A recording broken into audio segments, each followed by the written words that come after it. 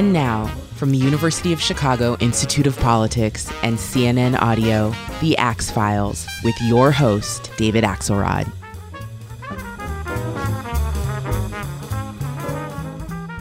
As I promised, I'm reaching back from time to time for some of my favorite episodes that I hope will provide a little relief from the grinding news of the day. Today I want to share a conversation I had in 2016 with Steve Kerr, the splendid coach of the Golden State Warriors. Steve has 8 championship rings as an NBA player and coach. 3 came on those immortal Chicago Bulls teams with Michael Jordan that is being featured in the current ESPN documentary series The Last Dance. But even if you don't enjoy sports, I think you'll enjoy this conversation because Steve is so much more than a great athlete and coach. Raised in part in the Middle East, he lost his father to assassination in Lebanon and is one of the most thoughtful, interesting people I've had a chance to sit down with. So I hope you enjoy this conversation as much as I did.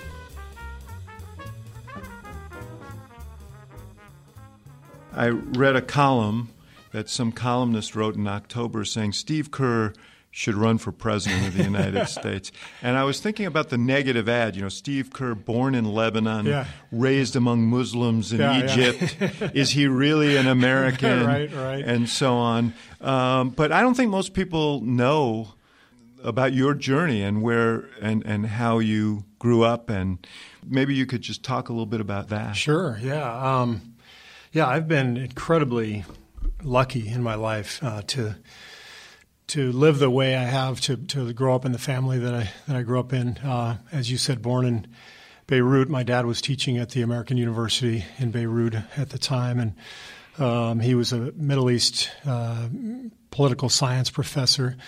Ultimately took a job at UCLA, and we moved there when I was just a year or two old, and spent most of my childhood in Los Angeles. But my dad would take sabbaticals, so we spent time in France, Tunisia, 3 years in Egypt. And while we were living overseas, we would travel as well in the summertime. So I really, got my education from traveling around the world, living in different cultures, and there's probably no better education than that. So what did you learn from it? What did you learn about those countries and cultures, and what did you learn about ours? Well, it was interesting because Cairo was the biggest influence on me because I was junior high school age, and that was late 70s. Americans were beloved in Egypt. I couldn't walk down the street in Cairo without somebody rubbing my blonde hair and smiling. But we were a group of Americans that were there with kids from all over the world. I went to an American school. CAC was the name of it, Cairo American College. It was in the outskirts of Cairo in a suburb called Mahdi. And I had friends from literally all over the world. The American kids were mostly oil companies, diplomats' kids, or academics like my mom and dad. But we met kids from everywhere. We interacted with them. A lot of different languages were spoken at the school. I actually learned Arabic halfway decently. I could get around. Did you? We would do all kinds of incredible stuff that nobody else would have had the chance to do. And how much contact did you have with Egyptians when you were there? Lots, because there was a big Egyptian population at the school, and the sports teams that I played on, we would play against Egyptian schools and club teams. And you were a basketball player from an early age? Yeah, I played everything growing up. Back then, everybody, you just played whatever sport was in season. Mm-hmm. Now it's so different. You play the same sport year round. So I played some soccer and baseball and football and basketball, but basketball was always my favorite. And I really fell in love with it at UCLA when my dad was a professor. Not a bad there. spot for it. Not bad. John Wooden, heyday. My earliest memory of a UCLA game was when Bill Walton was playing there. Yeah. It was 1972, I believe. They played. They were number one in the country. Every game was electric, sold out. The student section was incredible. The band, it was heaven. I walked in the first time and I couldn't believe, and I fell in love with it. And I'll never forget. I don't remember anything about the game except for walking out with my dad, and UCLA had beaten Maryland. Maryland was number 2 in the country with John Lucas. They had Len Elmore. Yeah. Yep. They had another another guy, Tom McMillan, maybe? No, McMillan was at Columbia. He went to Columbia. Okay, They had another guy who played in the NBA. Anyway, UCLA fans were so spoiled. They had won 7 straight national titles, and I walk out, and UCLA had won by like 2 points. And I'm walking with my dad, and the guy next to me says, "What is wrong with our team?" And the guy sitting next to him says, "I don't know. We're not like we were last year." And he starts ripping into Walton for doing that. And I turned to my dad. I said, "Dad, we won." He goes, "Yeah, but the expectations are a little higher than that." Probably a pretty good lesson for winning 73 games and not winning the championship. Yeah. And I'm sure there were people who were saying the same thing. For sure. That's part of it. But those are good problems to have. Yeah, high-class problems. Yeah. You know, when I was a student at the University of Chicago, my roommate went to Providence College when Marvin Barnes and Ernie DiGregorio were there.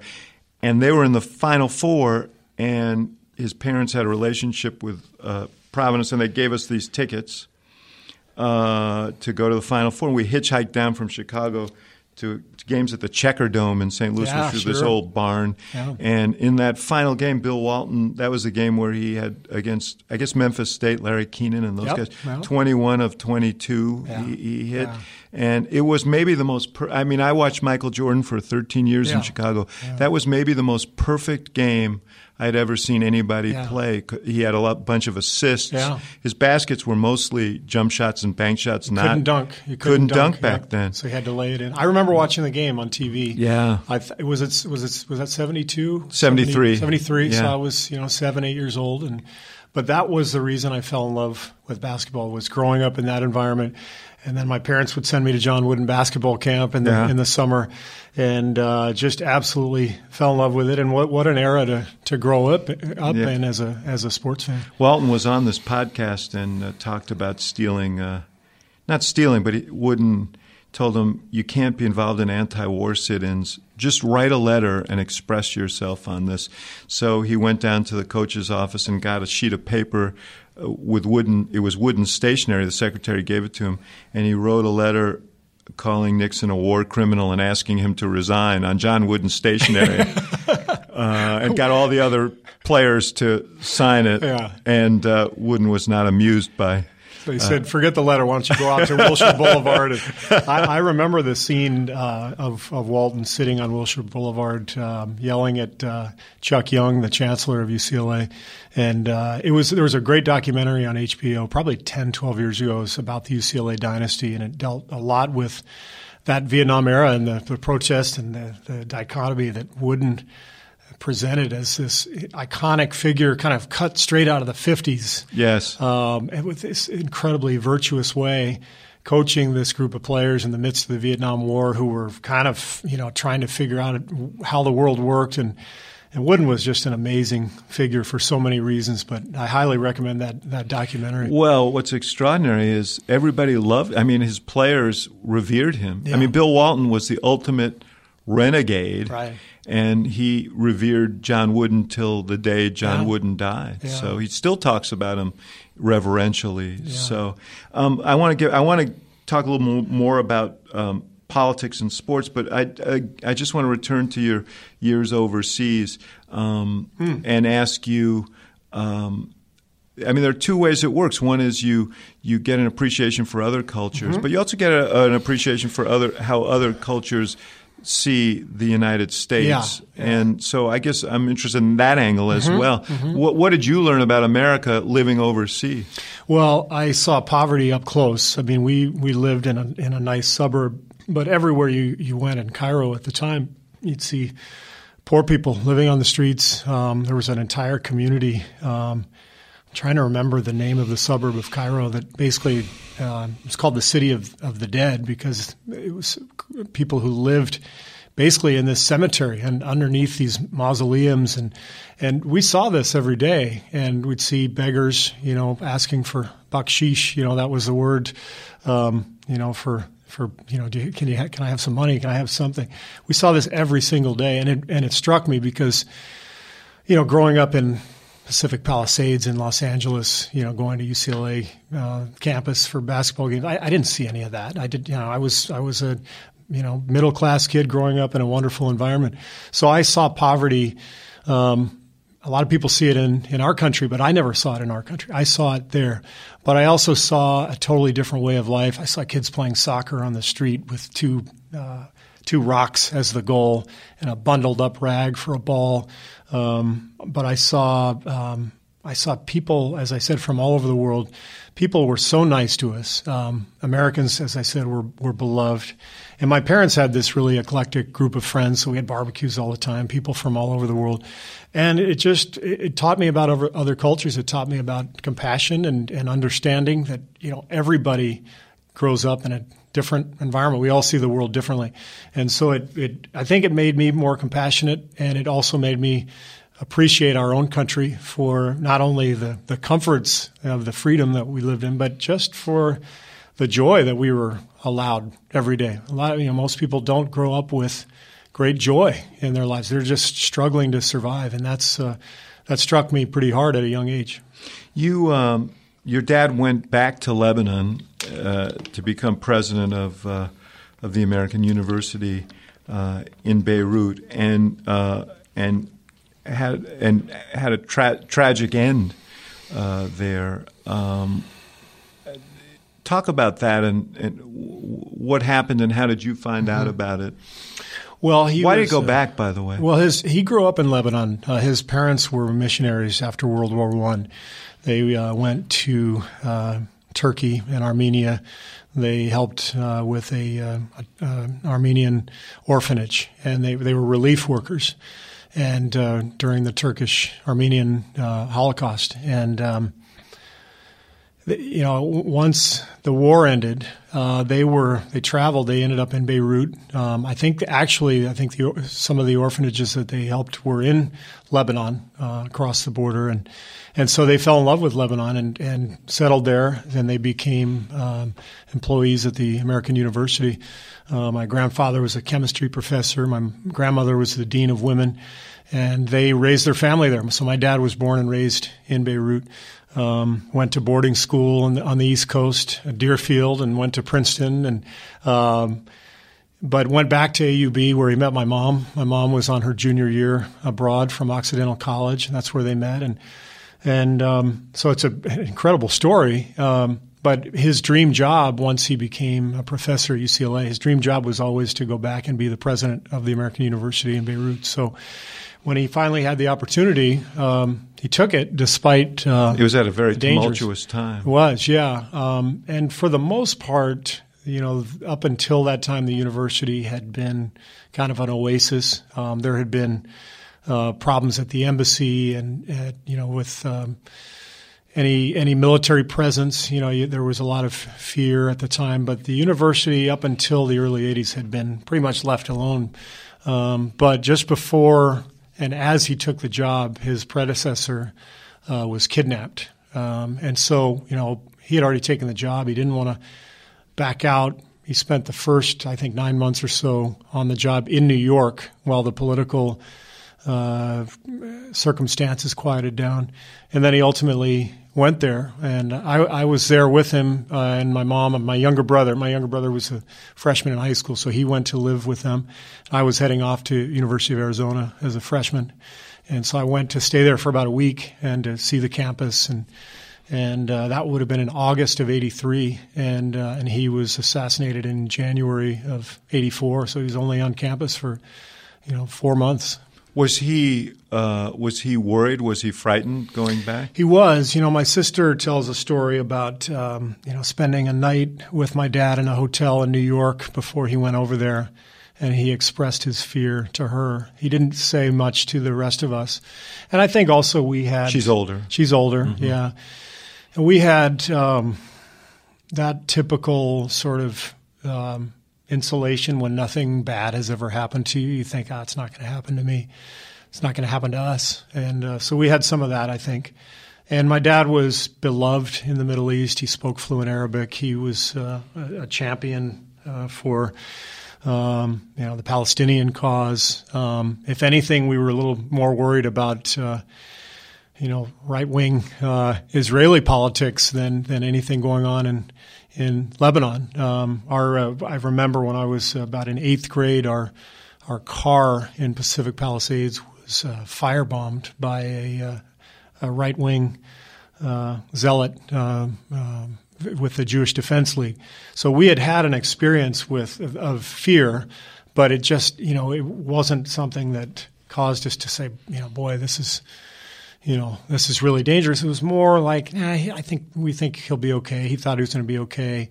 Again, he grew up there. He spoke fluent Arabic. Was he a target simply because he was an American? I mean, this was 2 years after the Marine barracks was. I don't even think it was 2 years after. I think it was 2 months after. Oh, is that right? Yeah. Oh. Yeah. I think that happened in October of '83. Could be, yes. Yeah, that could be right. And the embassy had been bombed somewhere in that time as well.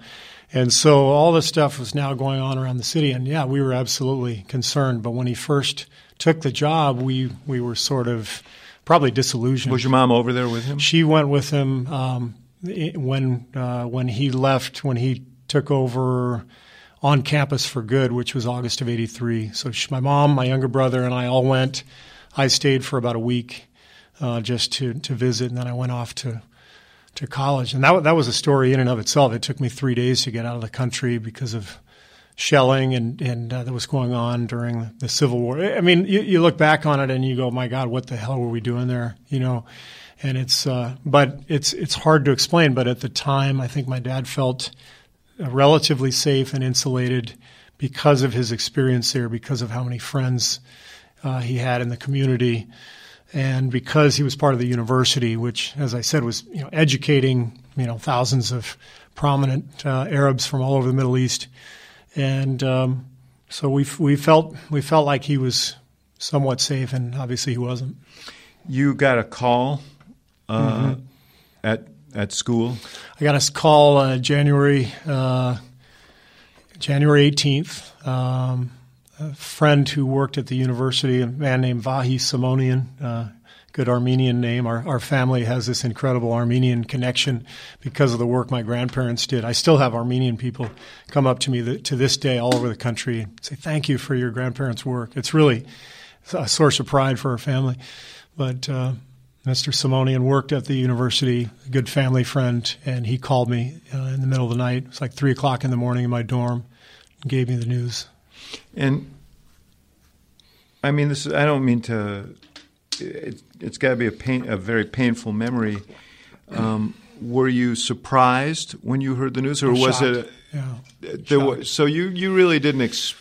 You knew that he was vulnerable, but you had this sense that it would be okay. I had a sense that it was going to be okay. But again, you look back on it. The Marine barracks were bombed in October. 2-3 months before, I think over 300 Marines were killed. It was devastating. The embassy had been bombed. So there was danger, but again, there's that sort of innocent sort of shield of protection that we all kind of think we have until something horrible happens, and then you realize, oh my God, and it's too late. But it was a really difficult situation. My dad wanted to be there. It was his dream job. He wanted to help people there. He loved that university, and he was in heaven while he was doing his job, but it only lasted a few months. And you were 18, 19? I was 18, freshman. Yeah. And you guys, I read somewhere that he was very much your counselor on the whole basketball thing, where to go to school. He was like an advocate for you. He was. I only had 2 scholarship offers out of high school, and both came late in the summer at the last second. It was Arizona and Cal State Fullerton, and he helped me because Arizona kind of stopped calling me, and I thought they had pulled the scholarship. I didn't even know if they were going to offer one. Actually. Lute Olson, the classic great college basketball coach, was the coach at the time. He was just in his first year, and the program was in shambles, and he had an extra scholarship, and he saw me play in a summer league in L.A. late that summer, and he kind of offered me a scholarship at the last second, but there was some confusion, and my dad kind of stepped in and called everybody on both sides and, wanted to get the lay of the land, and he asked me where I wanted to go, and I said, it's not even close. I want to go to Arizona. And so he called Lute directly and said, what's going on? Do you have a scholarship or not? We're kind of confused, and Lute said, oh, yeah, we do. And I think Lute may have been considering somebody else, and because I really wasn't – honestly, I was not that good. This is not false modesty. I was a kind of a late bloomer. But he helped kind of facilitate it, and I ended up getting the scholarship at the last second. And he came and visited me on campus in October. Maybe it was early November. We were practicing and scrimmaging and stuff, and he spent a couple nights in my dorm with me. And so it was nice to at least have him there. He never saw me play a game, but he got to visit me on campus. And that was, I lost my own father suddenly when I was a sophomore in college, and the thing that the thing that was hardest for me was not having an opportunity to sort of say goodbye and express those things that you kind of take for granted. But I also kind of felt all of a sudden like that was a line of demarcation between being a kid and growing up. Yeah, for sure. I felt that way too. And there were lots of things that I thought about afterwards. I didn't give him a hug when he left. And he I remember he left my dorm room, and in typical Kerr fashion, he left 2 of his suits in my closet.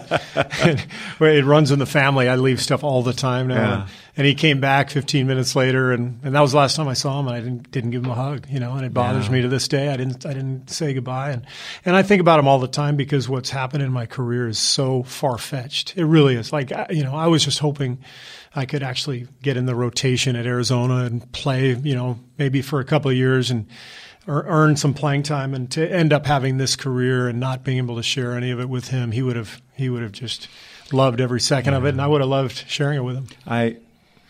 I can't tell you how much I identify with that, because I think my dad, who was an immigrant, would have been stunned that I ended up working for the President of the United States. Right. So, those are that's the pain, or not knowing your family and not knowing your kids, and it's tough.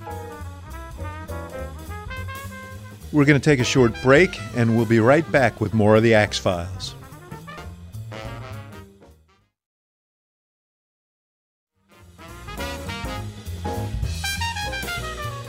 You've seen the Middle East kind of explode recently. First of all, was it? I read somewhere there was a forerunner of Hezbollah that was suspected in your dad's assassination. Yeah.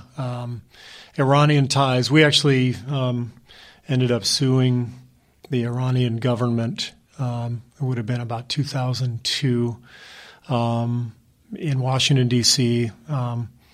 They didn't, nobody showed up from their side. It was more, as my brother called it, it was free therapy. We all got to get up on the stand and talk about how much it, hurt us. But it was basically Hezbollah, and it was it was done because he was the most prominent American in the city, and he was killed only because of his nationality being American. And it was ironic because he had spent his whole life helping Arabs and trying to foster peace in the Middle East, and that was his entire area of focus. But that may have been in some ways also an impetus, because perhaps the most dangerous people were the ones who could build bridges. Sure, it was like Yitzhak Rabin. Right, exactly. Probably the single most, since someone killed the Archduke Ferdinand, probably the single most meaningful assassination on the globe was that of Yitzhak Rabin, and for just the same. Yeah, for trying to foster peace. Yeah. Exactly. You mentioned your brother. Your brother was on the National Security Council under the Clinton administration. Yeah. Did he go? What led him to that career? I want to talk about all your successful siblings and ask what the heck happened to you. My mom will be thrilled. Every time somebody asks my mom about me, she says, "Let me tell you about Steve's siblings." She's very proud of all of us. Yeah, and deservedly so. Well, but did some of these experiences lead your brother into an interest in national security? Yeah, I think so. He went to University of Arizona, and then he ended up at Thunderbird Business School in Phoenix. But he got a job. It was a low level job in the NSC, but he was right there in the Situation Room, and he worked with a lot of people who were right in the mix, and President Clinton wouldn't have really recognized him, but I'll never forget when we played the Bullets. I was with the Bulls would have been, I think, 96. We went to Washington, and President Clinton came in our locker room, and he was so prepped for every meeting. He knew everything about everybody. So somebody in his prep team told him that my brother worked in the National Security Council. And so he came up to my locker and he said, "Steve, your brother Andrew's doing such a fine job for it." My brother said he would have no idea who I was. But Andrew was there for, I think 4 or 5 years. I may be wrong on that, but it was great. Every time we'd come to town, he would take our team on a tour of the White House. And back then, it was so easy to walk through. You just walk through one metal detector. And Tony Kukoc, who a Croatian teammate in Chicago, one time we were standing in the Oval Office with my brother, about 5 of us on this tour. And he said, "I cannot believe this." He said, "In my home country, I couldn't even come within 1 block of the presidential palace, and here I am standing in the president's office." And it was a great symbol of American freedom. Yeah. You have a sister who's active in politics in Britain? Yeah, in England. Her husband is a professor at Cambridge, and she's a local politician, and kind of like what city council would be here. And then my older brother is a professor at Michigan State in agricultural economics, whatever that is. I always tell him whatever that means. But he does a lot of work overseas. He travels everywhere. He does research on third world agriculture and the economy, and how different cultures can help make the best use of their resources. And if you ask me anything more about it, I wouldn't know. But he does a lot of important stuff. Well, it seems like it, and with climate change and everything, that's becoming even a more significant and important area to study. So, what would you have done? You have this. I'm a Bulls season ticket holder. Have been for 40 years. So I saw you hit a lot of shots, and you have a preternatural 3-point shot.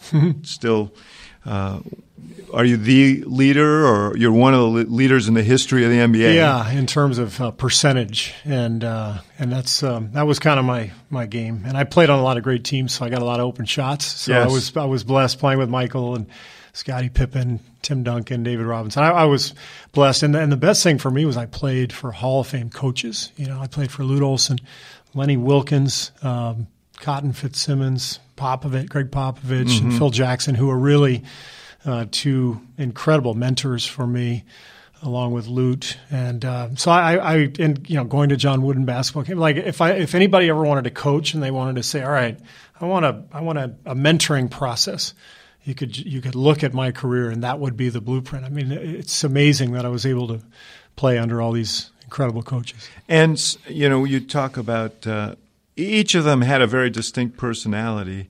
You talk about Jackson and Popovich, arguably the 2, certainly among the top 5 coaches of all time in the NBA. What did you learn from them? I learned perspective. Life perspective. One of the things that happens when you become a professional athlete is it consumes you. And it's one of the reasons a lot of people make it. It's all consuming. And if you're competitive and you're passionate about it, then you're going to attack it. And that's why you work so hard at it. That's why you make it. But then you're there and you're consumed by it. And every little detail can bother you if you're self-conscious at all. And what I learned from those guys was, take the game. Phil had it was like a Zen quote. It was something to the effect that, treat your job every day as if the fate of the world depended on it, but know that it really doesn't mean a whole lot in the grand scheme of things. And I wasn't eloquent enough with that statement, but that was the point of what he tried to do with us was focus on what you're doing, attack it, work at it. But we're playing basketball, Right. This is a sport. This has got to be fun. And Phil and Pop both had wonderful senses of humor. And so humor was a big part of their coaching styles. And Pop was so similar to Phil in his perspective, but totally different in his approach and the way he coached. But both of them made these huge impacts on me and on my coaching style and on my life. And what really connected them, even though they're very different human beings, it was their interest in other things besides basketball. Phil had this fascination with Native American history and spirituality, and he incorporated that into his coaching. Pop has this great fascination with politics and the military. He was in the Air Force, and he was an intelligence officer in the Air Force for 5 years before he turned to basketball. Exactly. And, you go into Pop's office, he's got CNN on. And I'm not just saying that because you work there. A man of impeccable taste. That's right. But meaning he doesn't have ESPN on. He's got politics on. I have to tell you, just to interject, that the funny thing is when we would travel with the president and he was campaigning, he insisted that we not have any news on that. He always had ESPN on. Yeah, probably for the same reason. Right. You want to get away from what consumes your life. Right. But that was a big thing for me to start my coaching career, to have learned that perspective of how can you teach your players that, man, this is important to play together as a team, to sacrifice, to work, and to try to win. But man, this doesn't mean anything. Go home to your family and spend time with your family and take them out to dinner and enjoy your kids. And so that balance, can you find that balance? And that's what I try to do as a coach. Yeah. I remember from those years that Phil used to, when you guys went off on your what they called the circus tour, because the United Center was booked for the circus and you'd be gone for quite a long time, usually to the West Coast. He would give you all books to read. Do you remember some of the books that he gave you? He tried to give people books based on their background. And he knew that I had gone to University of Arizona, and I had a home in Tucson at the time, and so he gave me some Cormac McCarthy books, All the Pretty Horses. He gave me, and he gave me some Tony Hillerman books. They were Southwest based novels, mysteries, but it was really great what he did. He kind of gave different books to different people based on what he thought. It's really interesting because I've managed other things, not sports teams, but the ability to identify those things that are unique in people and appreciate them seems like a really important quality in a coach. And choosing the appropriate book for people certainly reflects that. Now, did you read the books? Oh, yeah. And did your teammates? Some of them. Just depended. Some guys did, some guys didn't. I want to know what books Dennis Rodman was reading. Gosh, what did Phil give him? I should remember this because I remember it was a topic. We were wondering the same thing. What's Phil going to give Dennis? I can't remember. But Phil never, he didn't give us like book reports or anything. He just, if we read them, great. If not, it was his way of showing his compassion and his care for us. And that's what made him. That's what made Popovich a great coach. It went way beyond anything about basketball. It was about his compassion and care for you as a human being. Yeah, I remember I was in the pavilion. This was before you got to the Bulls. The first time they won a championship, and mayor or somebody invited me to be there, and the parade wasn't anything like the Cubs parade we just had in Chicago, but it was pretty wild, and fans were reaching for other players, and Phil stood by the door as each player came in to ask them if they were okay because he was worried that they were getting manhandled by the crowd, and it struck me what a filial role he was playing. Mentioning the Cubs, and then I want to move on and ask you about Michael Jordan and playing with Michael Jordan. Newly designated Medal of Freedom winner. I see he's going to pick that up next week from the president. But the Cubs, as you know, a kind of epic drought, 108 years between world championships. And Joe Madden is the manager who came in the last 2 years. And it strikes me that he's a lot like the personalities that you're talking about. And he said someone told me he never talks about winning. And I asked him about that. He said, yeah, because winning, everybody wants to win. But if you think just about winning and losing, it just makes you tight. So I say focus on process. Do those things that you need to do, and it'll either work or it won't work. Right.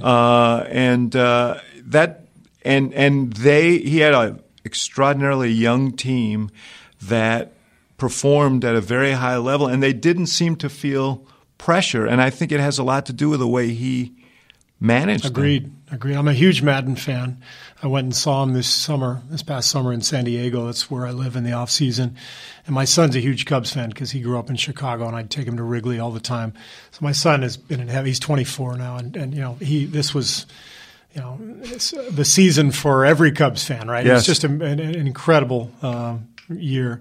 So he and I went and sat with Joe Madden. It's one of the benefits of my job. I have access to dugouts and locker rooms. Yeah. So I went and wanted to pick his brain, and it's one of the things that really attracted me to Joe is exactly what you talked about: process over result, and make the process interesting. Right? He's got like pajama days. Where they travel in onesies, and he's a little nuts. He's a little crazy. He is. And Phil was a little crazy, and in a good way. You make it fun, you make it interesting, take the pressure off, and maybe the best thing I learned that night when I was in that locker room was I went across to the other locker room in the Padres, and I met Andy Green, really young guy, great guy. I said, "What?" He asked me about Madden. And I said, yeah, it was really fun talking with him. He said, you know what I love about Madden? He plays music in the clubhouse, win or lose. Right. And he said most owners would walk into that locker room after a loss and hear music and go, why are they listening to music? They just lost. They should be angry. There's kind of this unwritten rule in sports that if you lose, you have to be despondent. Mournful, yes. Yes, mournful. And most managers, most coaches, and I shouldn't say most, but a lot of them coach out of fear because it's an incredible job and it pays really well. But if you can lose it so quickly, people get fired, less than a year in if things don't go well. So a lot of coaches coach out of fear. Phil never did. Madden does not coach out of fear. He doesn't care if the owner walks in and they're playing music after a loss because he knows it's good for the players, especially in baseball. A great team is going to lose 70 games, right? Yeah. They go 92-70 and win the division. Well, that's 70 times when you've lost. But Andy Green was marveling at the fact that Madden just didn't care about all these sort of norms and sort of expected behavior. And so every day, as you said, was not about the results. It was about the process. They'd play music. They'd have fun. They'd joke around. They'd do these pajama parties on the road. He'd bring in like zoo animals to the clubhouse before a game. Right. And he had a magician. They had a 5-game losing streak, and he brought a magician into the clubhouse to entertain the team before the next game, which they won. Phil used to burn incense in our locker room after a 2-game losing streak. we gotta get the evil spirits out of the locker room. That stuff is great. It just keeps it entertaining and loose, and it focuses on the process. And everybody, no matter what job they do, I think they're going to do better with it if they're enjoying the process. Yeah. I want to ask you about Michael Jordan. I when I had Bill Walton on the podcast, I tried to get him to answer this question, but he didn't really.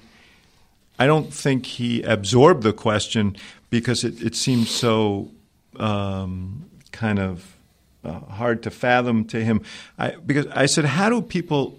All you guys in the NBA, there's so many talented, physically talented people. It seems to me that the people who separate out in every sport are the people who react differently to pressure and who are able to elevate their game when the pressure ratchets up. Mm-hmm. Like Jordan always used to say, well, the game slows down for me.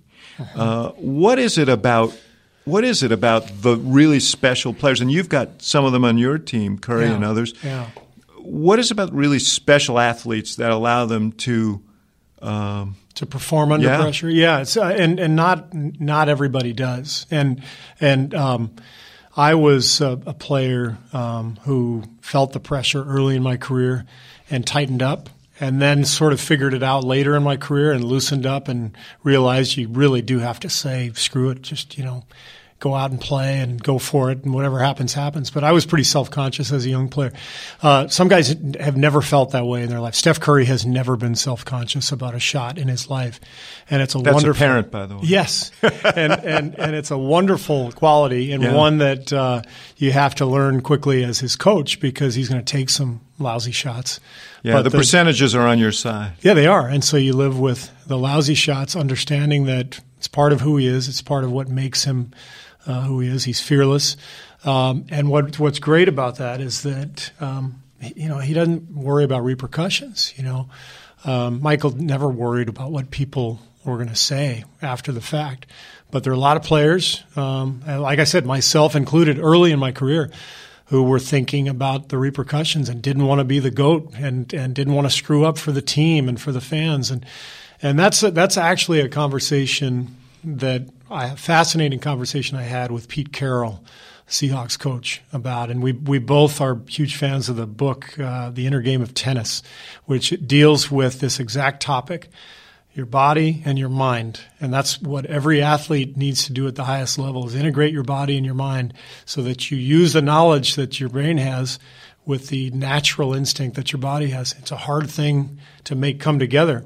But there are some athletes like Steph who just do it naturally. Michael just did it naturally, and it's hard to explain. I remember the one playoff game in the finals in Utah where he stole the ball from Karl Malone at the end of the game. And he talked about it afterwards, and he had thought it all through. He said, I know they're going to go to him. I can come up on the blind side. And it's, and I will tell you, as a Bulls fan, we always thought we had a chance to win when he was on the court, because he would not let you guys lose. That he was so willful about winning, about just like dominating the game, that he would find a way. We knew we were going to win because of him, because and he wasn't always the easiest teammate. Hard on people. He was hard on everybody. He made every practice hard. He talked trash to everybody. His theory was, if you can't take the pressure from me in a practice, you're not going to be able to take the pressure of Game 7 of the NBA Finals. So it wasn't always fun, but every one of us knew how dominant he was and how good he was, and we knew we were going to win every time out there on the, especially in the playoffs. We just knew it was the ultimate comfort level. He was so dominant physically, but also emotionally on the floor. I think teams and players all over the league were intimidated. Have you seen any player? I know LeBron James was obviously a big factor in what happened, but with you guys last year. But is there any player who approaches Jordan in your? I think LeBron comes close physically. There's this physical dominance with LeBron that's just palpable on the floor. You can feel his presence. Kobe, skill-wise, was similar. He'd hit these impossible shots. And mindset-wise, he was a pretty hard-minded guy. Ruthless. And from what I understand, similar teammate in terms of maybe it wasn't easy, but you had great faith in him. To me, Michael, sort of a combination of Kobe and LeBron. He had the skill set and the physical dominance, and he was undefeated in the finals. He never lost in the finals, 6-0. But I can't speak for the 60s and early 70s. No, I'm just talking about in your experience. Yeah, my experience, he's the greatest of all time. And now a word from our sponsors, and we'll be right back with more of the Axe Files.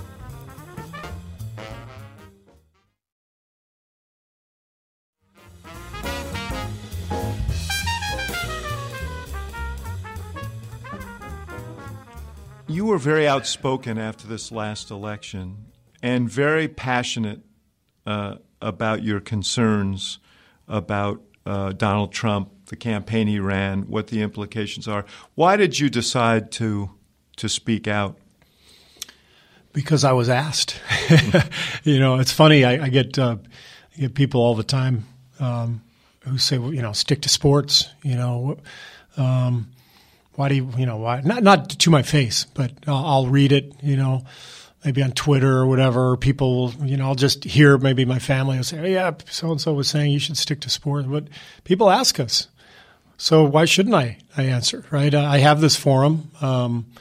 It's if there's something important to speak on, then I think we should speak on it. In this case, I felt it was important to address not the politics of the election, but the nature of the cycle of the election cycle.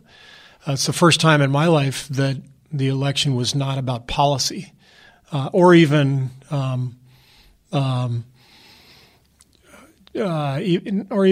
like personality. It was about anger. It was about fear.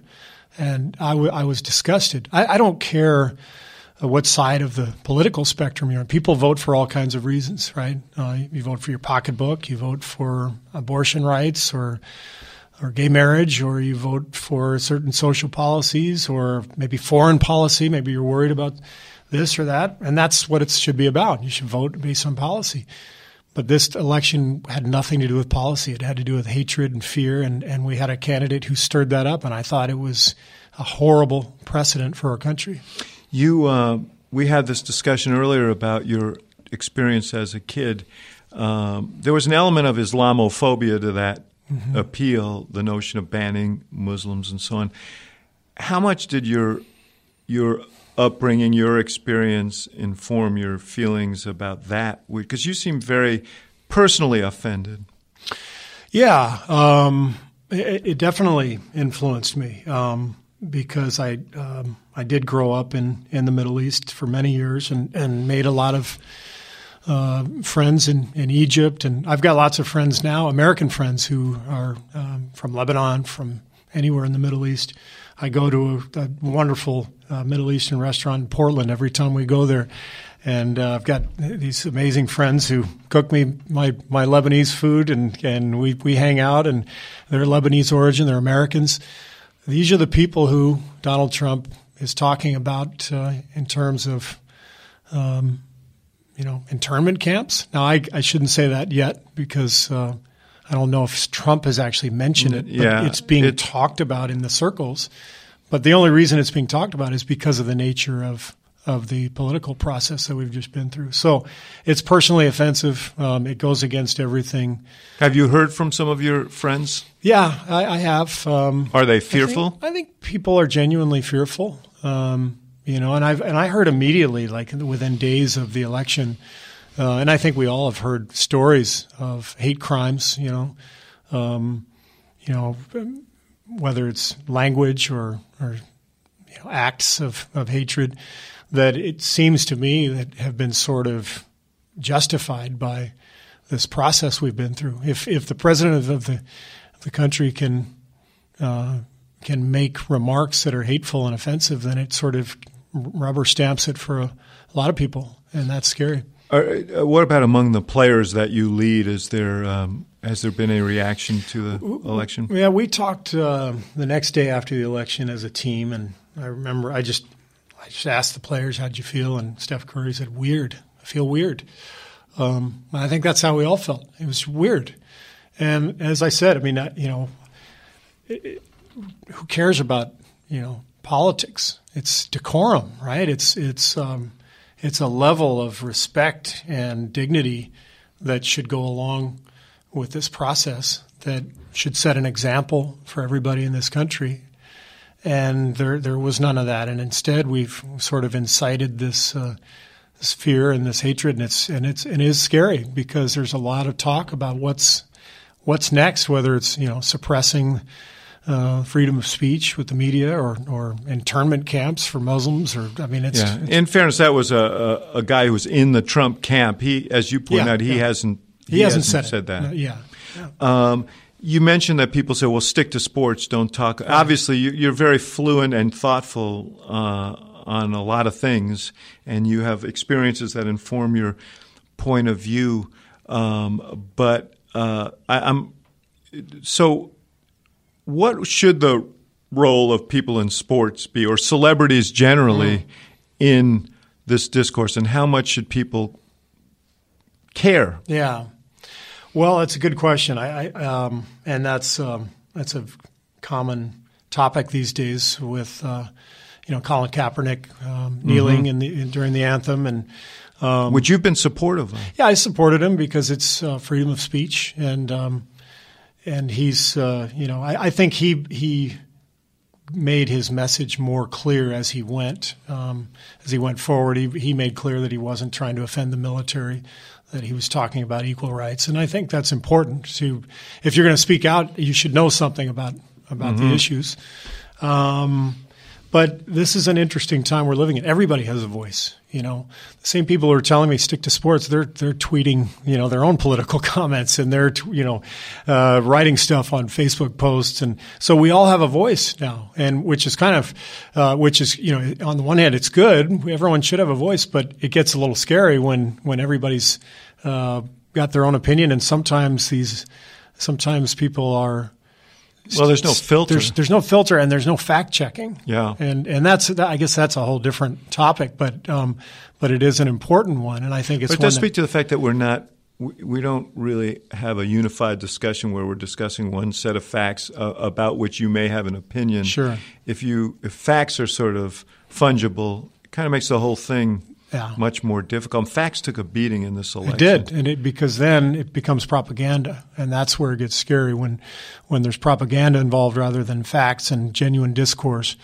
There's a bad historical preference or precedent for that, obviously. So now you're coaching in the Bay Area, yeah. So you're probably to the right of 70% of the people who come to your That's right. games. But That's did you get blowback from what you said? I had lots of emails in my inbox, mostly positive, many negative, stick to sports, or thank you for speaking out. Again, people are interested in my opinion. I didn't offer this up. I've been asked many times during press conferences about this stuff, so people are interested, and so I don't hesitate to speak. And I'm not the authority on any of this, but what I do feel strongly about is a level of respect that has to exist between candidates, but also between people. I've got I'm a Democrat. I've got lots of friends who are Republicans. We have really great, healthy conversations. There's a respect level. That's how it should be. Again, people voting on policy, absolutely. But the nature, the tenor of this election was ugly and nasty, and it's scary in terms of what direction that's going to take. Especially because we really don't know what Trump's presidency is going to look like, because he didn't really spell it out other than possible deportation and putting Hillary in jail, which I'm pretty sure he's not going to do that, but he said he would. Right. The rolling back of the Health-Care Act and a few other things. Yeah. But so we don't. You're right, know. And I think that's part of the anxiety is. Yeah. We're beginning to see some appointments, but that's a story still in the making. What's next for you? How long do you see yourself? I don't want to create all kinds of jitters in the Bay Area here, but I mean, do you see yourself doing this work for many, many years, or do you see yourself doing other stuff? No, I love coaching. It's I feel like it's what I was meant to do. I come from a family. You'd never coached before you got this gig? No. I was in management with the Phoenix Suns for 3 years, but I did a lot of TV. I did 8 years of television commentary. And great at it. Thank you. It was great for me as a father and a husband to be able to be at home a lot more. Once my kids got to college age, that's when I decided to go into coaching because we were done raising our kids and I could go off and do what I really wanted. And coaching has always been in the back of my mind. But I love it, and I'm incredibly blessed. I coach this group of guys. My very first job in coaching is with Steph Curry and Klay Thompson, Draymond Green, Andre Iguodala, and now Kevin Durant. And working with Bob Myers and an incredible ownership group for a team that has amazing fan base, sell out every game. So I haven't seen the dark side of the NBA as a coach, and frankly, not really much as a player either. I've lived this wonderful ride on these great teams. So, but I love coaching, and it's something I'd like to do for a long time. Well, you bring a great voice to all of this, not just sports, but I'm glad that you speak out. And you're right. I mean, the whole premise of this podcast is that we have to have more conversation and less shaking fists across a jagged divide. So, that's right. Can I mention one other thing? Yes. Along those lines, I've been doing a lot of reading since the election, and the best piece I read was a guy named David Wong on a website called Cracked, which I didn't know anything about, but somebody sent it to me. And if you're listening to this, you should read it. He's a guy who grew up in rural Illinois, and he basically explained why what happened just happened. Yes. He moved to the city, became a writer. He said he became a Hillary supporter, but he said growing up, if he hadn't left his town, he for sure would have voted for Trump. And he explained all the reasons why, and he made so much sense. And, and it explained the divide that exists in our country, and it made me realize, I'm living a totally different life. No, this from is a so many huge issue because we have sorted ourselves in such a way that we don't hear each other. Right. And I happen to have a house in rural Michigan, and my neighbors all had Trump signs on there in their front yards, not lawns, but yards. And they're good people, good neighbors, hardworking people, wonderful people, but they feel like they've been discarded. They feel like they've been dismissed and disrespected. Disrespected, and then the other thing is that they feel as though the establishment has just sort of changed everything. And the establishment in this particular election was represented by the Democrats and by Hillary. And Trump exploited that in incredibly in clever and diabolical in some ways. Yes, but he's right. In fact, I thought the most poignant moment of the election was when he admitted that he hadn't paid his taxes because there's a loophole. He said, "Of course I didn't pay my taxes. There's a loophole that I used." Right. I thought that was so important because what really matters is not whether Hillary's in office or whether Trump's in office. What matters is, can we actually fix the system? Can we get rid of campaign financing? Can we get rid of tax loopholes for corporations? Can we actually do something to generate jobs in this country? And I don't know if the answer is yes. That's what's scary. I think we may be so far down that path that can we actually – because the history of the world is that the people who have money influence the politics. Well, I think beyond that, we live in these revolutionary times when technology is you can't replace an NBA player with a machine. Yeah. But there are a lot of jobs that can be replaced and are being replaced, and that's only going to accelerate, and more people are going to find themselves in the position of having had a good job and not being able to find something to replace it. This is the biggest challenge that we face, and we gotta, if we don't address it in a serious way, and frankly, this campaign should have been all about that. Yeah, it should have. But it makes no difference, though, who's in office when it comes to technological advancement. I mean, it's only a matter of time before automatic cars and trucks are in. So what happens to the trucking industry, right? Exactly. And I don't know how many tens of thousands of jobs are in the trucking industry. 3 million people drive for a living in this country. All right. So what happens to them in this economy? What happens to them? And does it matter who wins the presidential election? Because you can't suppress What does invention. matter is, do we have a strategy? Do we think, is it front and center to say, where are these people going in our economy? How do we create opportunity for them? Because, as you know, it's not just a matter of a paycheck. It's because we can give people money. Right. It's a matter of dignity, self-worth, how people define themselves. These are big, weighty issues. And if we don't get it right, then this kind of right-wing populism is going to take root. Trump won. You see it in Europe. Yeah, that's right. And we'll see more of it. So there are a lot of scary, a lot of issues to think. So maybe you should run for president. Greg Popovich for president. I would vote for him. I really would. Steve Kerr, it's great to be with you. Right. Thanks, Steve. Thank you for listening to The Axe Files, brought to you by the University of Chicago Institute of Politics and CNN Audio. The executive producer of The Axe Files is Emily Stanitz. The show is also produced by Miriam Annenberg, Samantha Neal, and Allison Siegel. And special thanks to our partners at CNN, including Courtney Koop, Megan Marcus, and Ashley Lusk. For more programming from the IOP, visit politics.uchicago.edu.